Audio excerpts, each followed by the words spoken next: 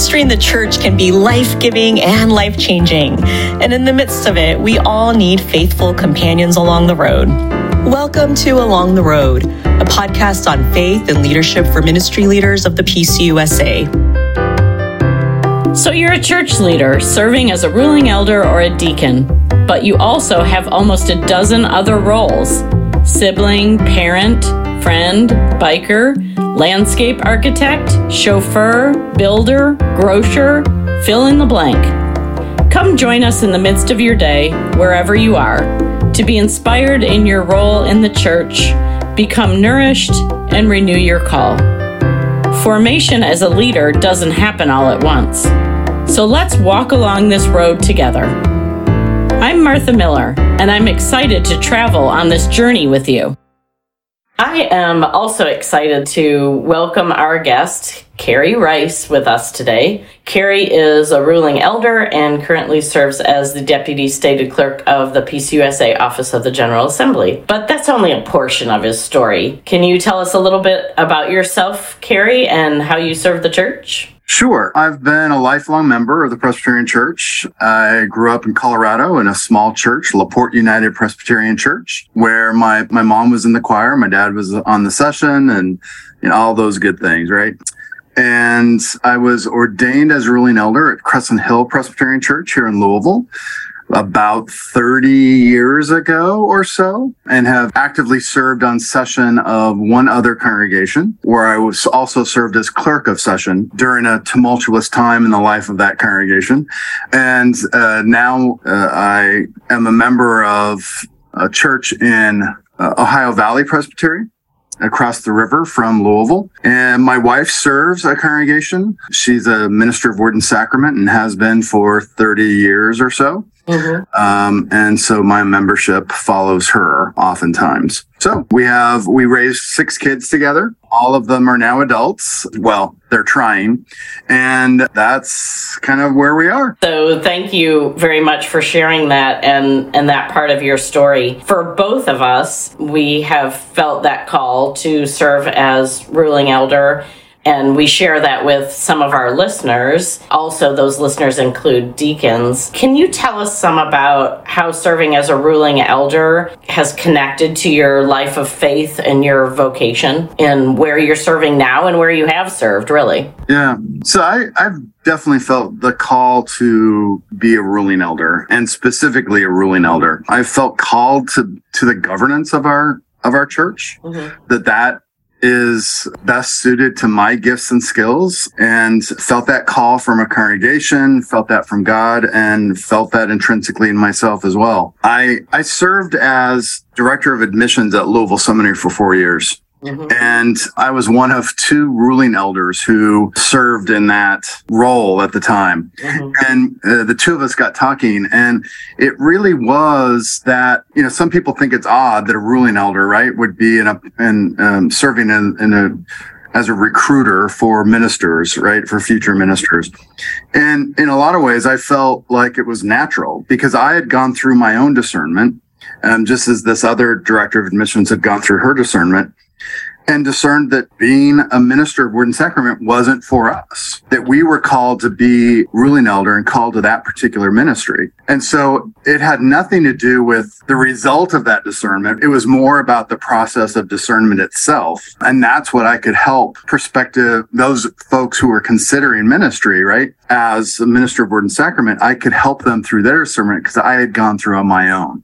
Mm-hmm. And so that was, I think, an interesting time in my ministry doing that kind of work. Yeah, that's great. I share some of that with you because also in my discernment, that portion of Word and Sacrament was never part of my call, but I certainly was called to ministry within the church and have lived that out in a variety of roles. So I really understand what you're talking about, and I have a feeling a lot of our listeners can probably understand it as well.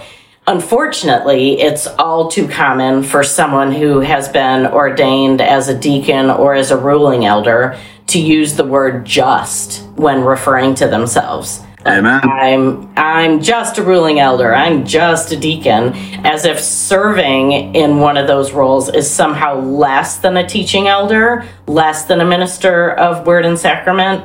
You have any feelings? You're shaking your head, which you can't see, but you have any feelings about that? Well, and if we believe what we say about the ministry of all believers and shared governance and all of those things, then there is no just. Amen. We each play a particular role as called by the congregation or the church and God, and to each other. We all play particular roles that are critical in the life of the church, as we strive to serve God and model Jesus Christ in the world. There is no just being a deacon or just being a ruling elder, because those are vital ministries in our denomination. Yeah, that's great. And thank you for that little sermon that we all need to hear every now and then. In fact, I could put it on repeat, maybe, even for my own self sometimes. Yep, especially when you're in a room full of really smart teaching elders. Yes. Ministers of Word and Sacrament who know some things that I don't, and they get into a conversation, you're like, wait a minute, this is kind of beyond me. But then I have to remember, that's because they're fulfilling their call. Right. They're doing what they're supposed to be doing. Yes, exactly. And we know some things that they probably don't know. Exactly right. We're all called to specific roles related to our gifts and, important things to remember. Yep. Including the fact that we are continually being formed as leaders in the church. So it's not that we're called and then that's it. We're continually being formed. Many of our listeners are serving within local congregations. What might you say to them as they are also in this process of forming, since you have this chance? So I think one of the things I learned is that God continues to equip me for what's coming. Right. And so God puts me in all kinds of situations where I can continue to learn from others and learn from experiences and that sort of thing. And then God opens opportunities where those experiences and that knowledge can be put to use for the good of the church. And so do embrace what comes. Some things that come are crises and they're awful and they're terrible but there are also other things that come that are wonderful and amazing and insightful. But all of those together equip us for what God has for us down the road. And so not every session meeting is exciting, but those are important moments for learning and your own discernment about so many things that who knows how that's going to come back and you can access it again and use it for greater good, right?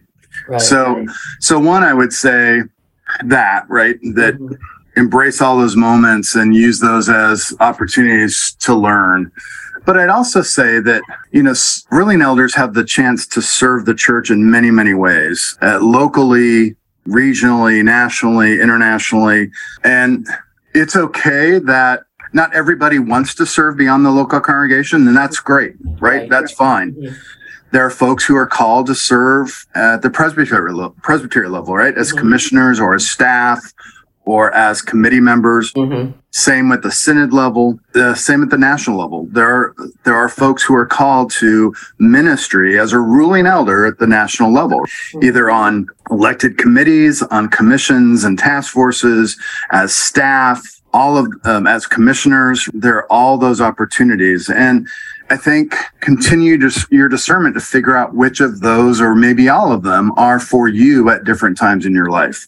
Mm-hmm. And don't be afraid to step out and try something new at a different level that you've never tried before. That's great. I was just having a conversation about serving on national level committees and about how that process of discernment, even of figuring out the place where your gifts can best be used by the church. And sometimes that process of discernment shows us that maybe that we aren't. And sometimes it shows us really where we need to be at that particular time. And I think that can be said for any level of the church, even where we're currently serving, local congregation or beyond. So, yeah, thank you very much. Our experiences are necessary so that we can serve the church at the national level or regional level or whatever, because those experiences are important. And again, if we believe in shared governance, we need teaching elders who can bring what they know and what they've embodied to the same table where teaching elders can bring what they have embodied and what they have learned. Yeah. Great. Wonderful. Such good things that you've been able to share with us, and I really appreciate the conversation and really appreciate the pieces that you've been able to sort of help us in our own formation, shed light on, and again, provide these sort of moments of nourishment. So thank you very much, Kerry. Thanks for being with us today and for a great conversation. We hope that you have been nourished through this episode of Along the Road. You're invited to visit the website for PCUSA Leader Formation for additional nourishment for ruling elders and deacons. www.pcusa.org/leader-formation. This has been the Along the Road podcast. We look forward to crossing paths with you again soon.